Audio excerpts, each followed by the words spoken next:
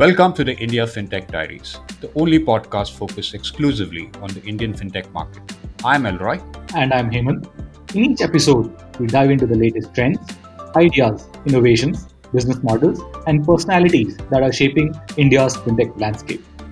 We also invite amazing guests who are innovators and industry players that are driving the change that is helping make financial services more modern, innovative, and inclusive in India. Come join us as we explore the changing landscape of fintech in India. Hi, everyone. Welcome to a brand new episode of India FinTech Diaries. I'm your co host Hemant, and this is our show where we discuss the latest trends in Indian fintech and speak to some amazing guests from the industry and dive deep into specific fintech themes. And I'm your co host Elroy. Last week, we announced a brand new theme called FinTech for Bharat that looks at how fintech is aiming to be more inclusive in India. As per the 2011 census, India is home to a mind-boggling 121 languages, with 22 of these being recognized official languages. With such a vast variety of languages, how do fintechs effectively reach the masses in India? To answer this question and throw some light on the problem, we have a very special guest on the show today. I'm pleased to welcome Arvind Pani, co-founder and CEO of Reverie Language Technologies, to the show. Welcome to India FinTech Diaries, Arvind. Thank you, Elroy. Thank you, Hemant. It's my pleasure to be here. Arvind, I'm intrigued by the name Reverie. It's quite an unusual name for a fintech. Talk to us a little about yourself and how Reverie came to be. Yeah, sure. So just a clarification that we are a language technology company, and the technologies have application in fintech, and they have application in other domains as well. But the name is you are right. So the name is unusual, and there is actually no big story behind it. When we were brainstorming about this, about what to name, one of the friends came up with this name of Reverie, and we liked it, and that is how we started. So just a quick introduction about myself and the background to how we started.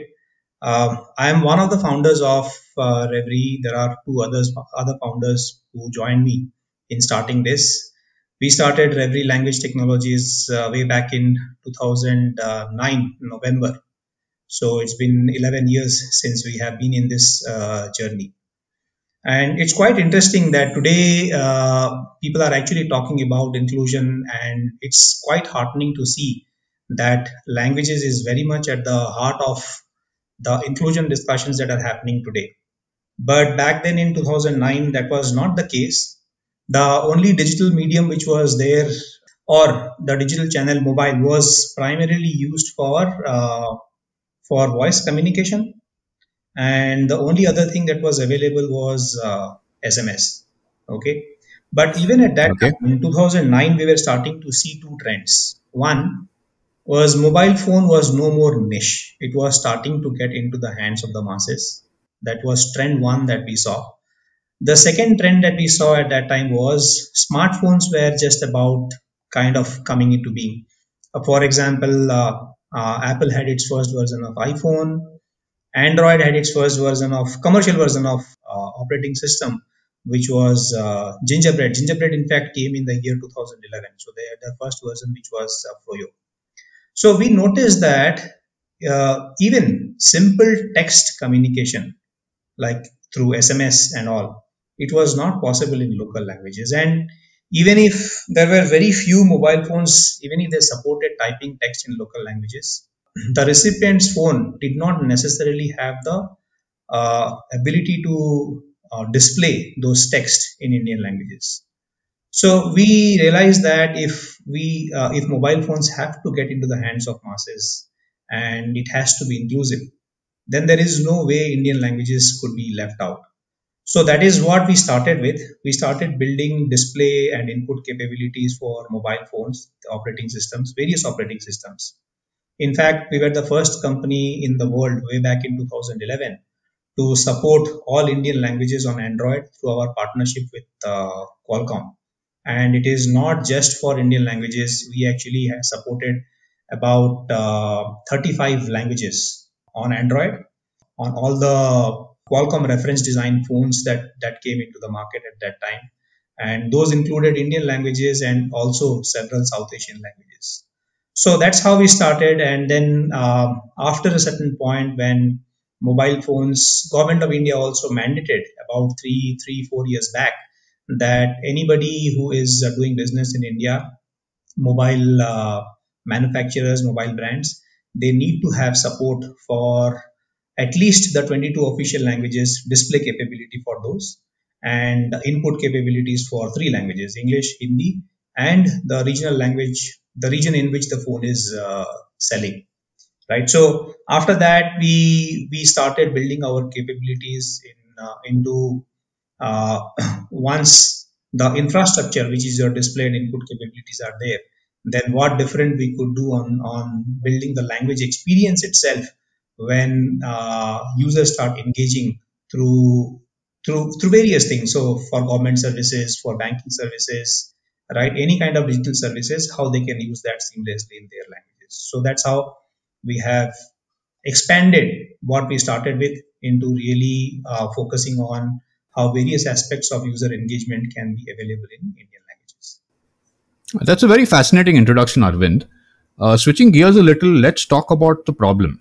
Now, today, if I look at it, 9 out of 10 Indians on the internet are non English speakers, and this number is only growing. And there's a very recent survey that Google did that also indicated that almost 90% of new internet users today consume content in regional languages.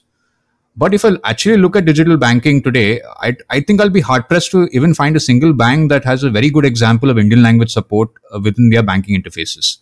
So, why is this, and what's really stopping financial services from providing good inclusive interfaces in Indian languages?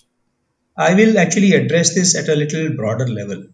Now, sometimes what we are discovering right now, that 9 out of 10 people prefer Indian languages, these are actually not new things. These are some of the things. So, which means what I'm trying to say here is that the demand for Indian languages has always been there. It is not that the demand is new on the internet. I will tell you why I'm telling this. If you take any media, see, and I will also connect it back to our vision. Our vision is to have language equality on internet in India. Now, what I mean by equality, that's where real the problem lies. You take any conventional media before internet. You take print, you take radio, you take television, you take cinemas, right? If you take all of this media, in all of this media, without exception, more than 90% of the engagement actually happens in Indian languages, not in English. The reason for Correct. that is the users in Indian languages, they do not have to do anything different to be able to engage in their content compared to what the English language users have to do. It is as intuitive, it is as simple. Say, for example, if I need to subscribe to, I'm from Odisha. If I need to subscribe to Odia newspaper, right?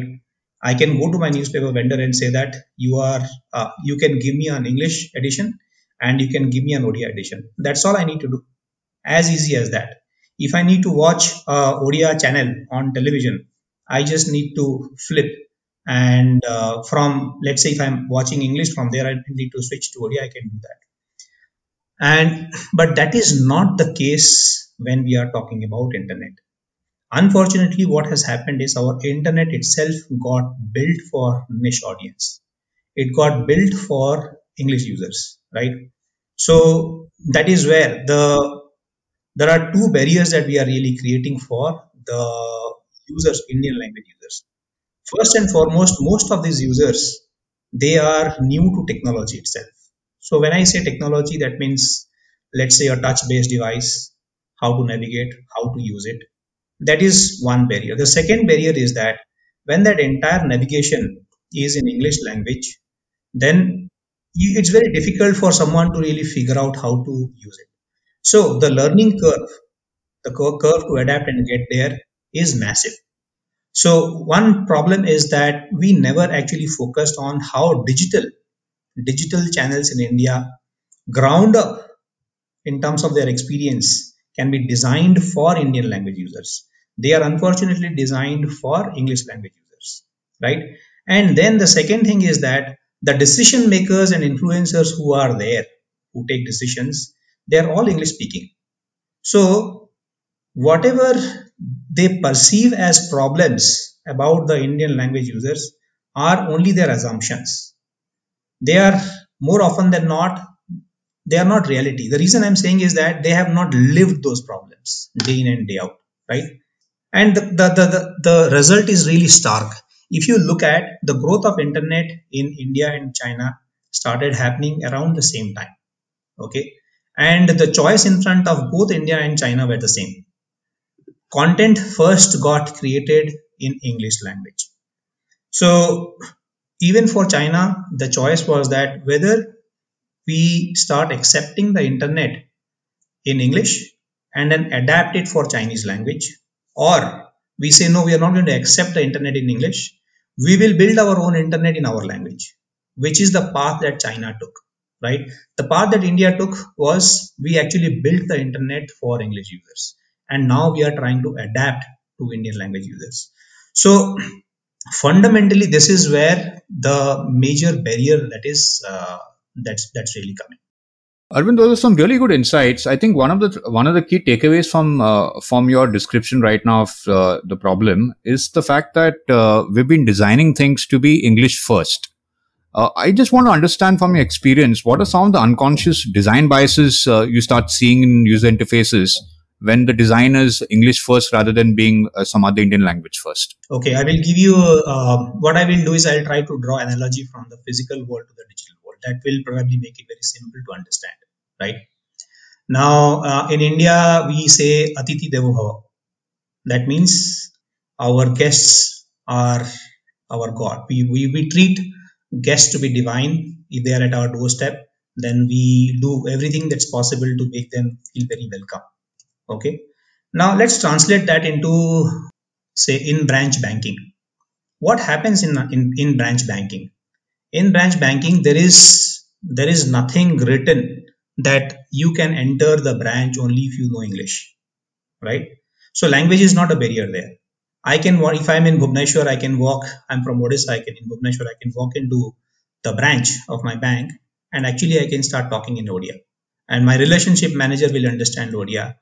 I can mention all my requirements, whatever I need, whether it is say check deposit, whether it is funds transfer, my statement, everything that I need to communicate and get would be in my language. Now, let's try to see what has happened in digital. Okay, there is a one big initiative that has happened is India has tried to link every citizen through their Aadhaar identity. Okay, and now it's a huge success where there are more than 1 billion people who have Aadhaar card today. Couple of years back, 2 or 3 years back, there was an initiative to really link the PAN card to Aadhaar, and there are multiple messages that have come to us to link that. I have not seen one message coming to any user in a language other than English. Every single message was in English. The entire linking process of Aadhaar and PAN card was in English, right? Then demonetization happened. The demonetization forms were all in English. Okay. Today, if we go to, these are a couple of examples that I give. Then today, if we go to, let's say, if we go to our internet banking or mobile banking, and we look at what are the things that we can do over there. Okay. Now, if I look at my mobile banking screen, it says view account summary, right? Pay list, transfer funds, generate ATM pin, bill payment, credit card payment. All of these things are there in English language. Now tell me, if today someone has to do mobile banking or internet banking, how are they going to navigate through this barrier? So you can clearly see that the experience level of what we are talking about in branch banking is very different from the experience level that the banks are delivering today in internet banking or digital banking.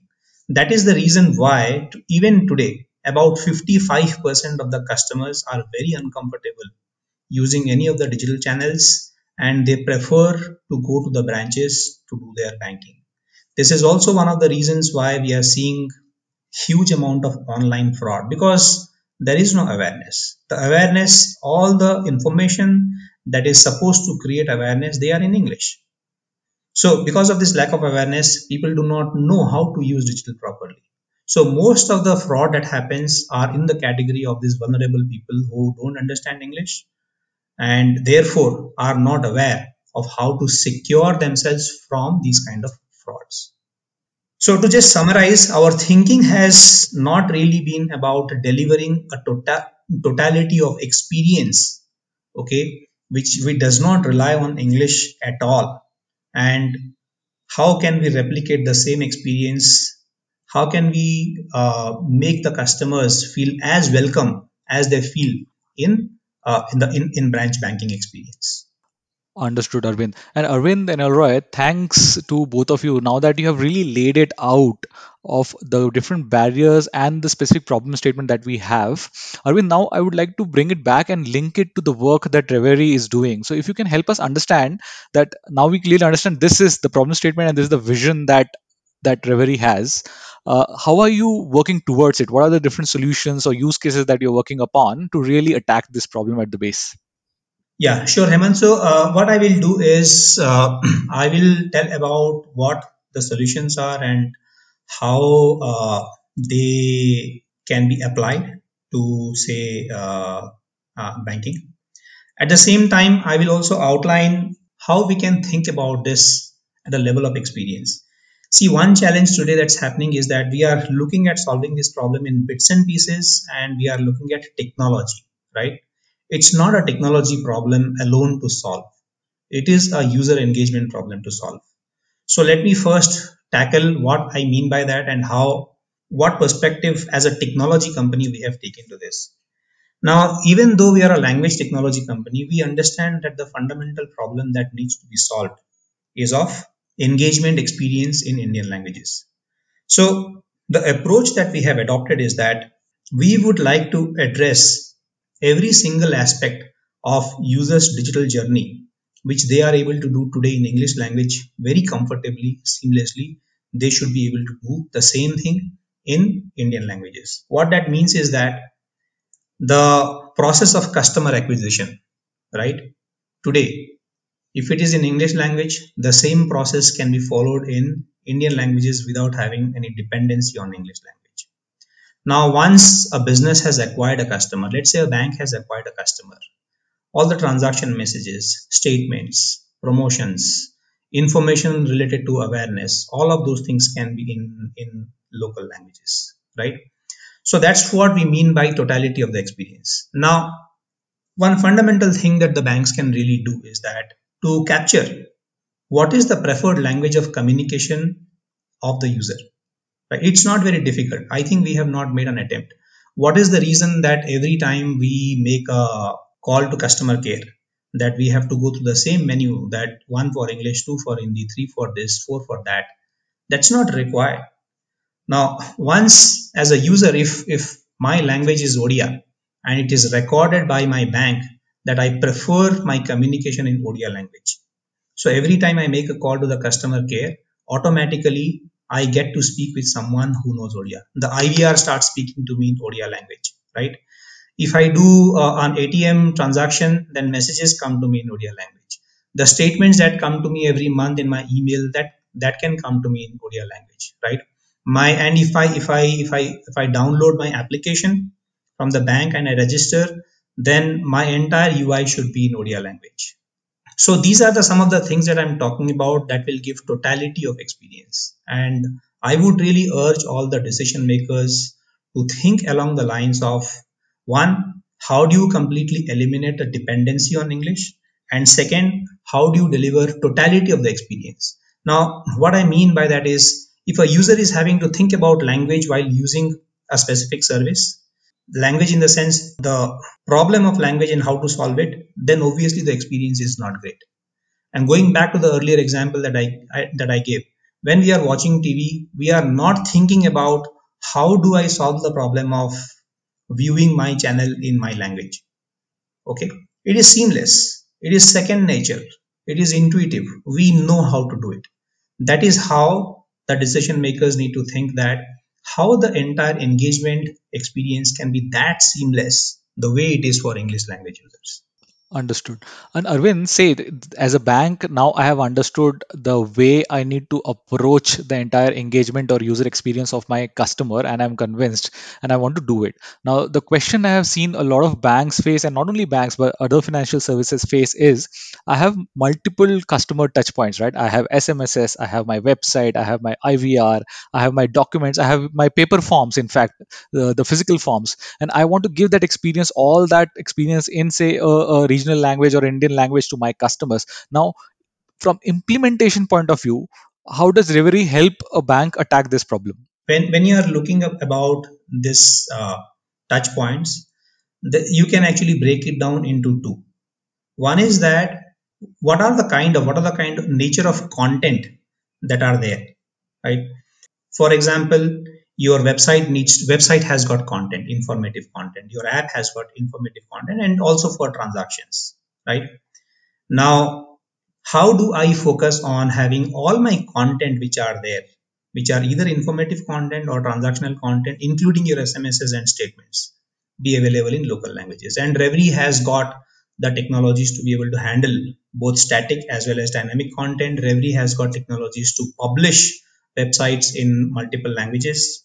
So content becomes one piece of it, right? Whenever a content is generated and that needs to be disseminated to the a consumer, that needs to be available in local language. That's one side of it.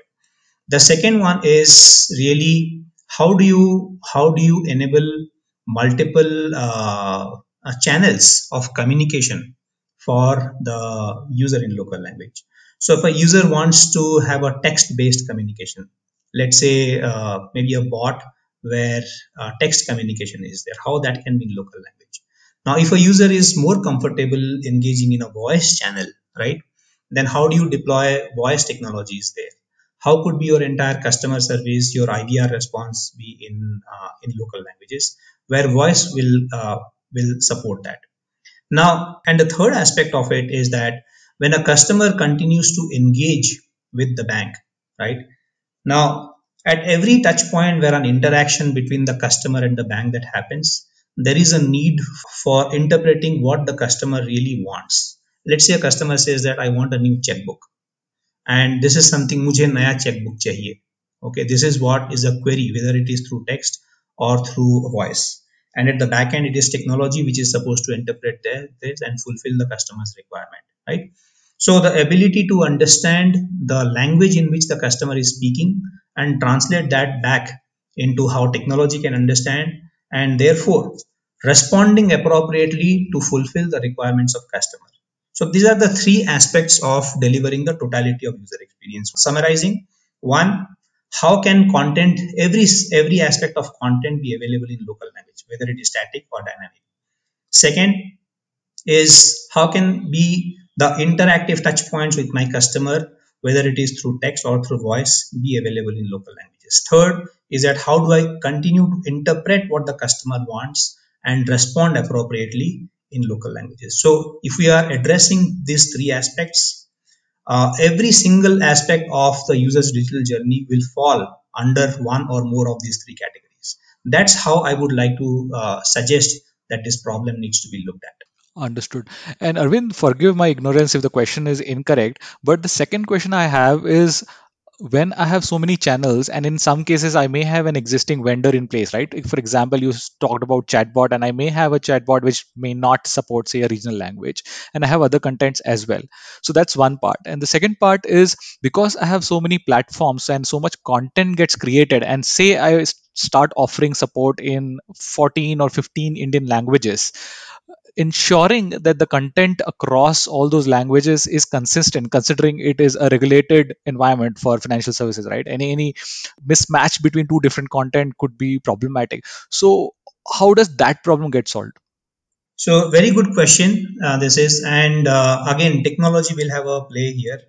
Now, to be able to maintain, we have a platform which is content publishing platform for websites, which is called Anuvadak, and that ensures that there is integrity of content because we are assuming that the source content will always be in English, and then that eventually will get created in other languages, right? So whenever Anuvadak ensures that whenever there is a change to the source content in English language, downstream changes are also applied to other languages. So that is one aspect of maintaining the integrity of it. Second one is, how do we ensure that these kind of content which have got regulatory compliance as well, how are those met properly? Now that is actually a process question. Now if we have certain content, we can put a process where once once there is a change to content or a new content that has been published for English language, that will automatically trigger an action that is required for other languages, right? And whether that is immediate, if it is not, say, a regulatory compliant kind of a content, then the timeline for getting that content up and running in other languages could be shorter. If there is a kind of a check that needs to be done, then we can include that process. That may increase the time to make that content up and running a little bit. So we also have a platform where there are manual verifications that are required, and this platform is also backed by our technology. Of this platform is called Pravanda, where if there are any kind of content that requires any manual verification, it can go through that, and then after that, after the verification, it will get published. So it is not a very big challenge. Again, in this, I would like to really the banking decision makers to really think about the fact that what would we do if we did not have English customers at all? Would we not address the other customers? If we would do that, then there are definitely ways in which we can do that. Okay, and English is a relatively new language in India. English came into India when Britishers started ruling us. They introduced the system of English education so that they could effectively rule us. But that does not mean that the system that British designed that was effective to rule us is still the effective design for independent India. So if we had information available to us in our languages before English was introduced to us by British, why can't information be available to us now in our languages? We just have to make that start. It's not that complicated a problem to solve. Makes sense. Makes sense. And Arvind, if say a bank or a financial institutions wants to avail these services from Reverie, what are the different cost levers or cost elements which will come into picture when they decide to partner with Reverie? So, apart from cost, there is another a factor which I will also mention. See, first and foremost, these are all usage based. Okay, and if the usages are low, then obviously the cost would be low. And as usages increase, the cost will increase. This is a typical usage based model for everything that we are providing. So, for content, for voice, right?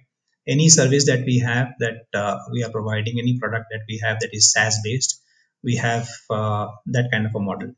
The other important aspect, especially for banks, where security and data confidentiality is of paramount importance, we have seen that banks prefer to have these deployments within their infrastructure, right?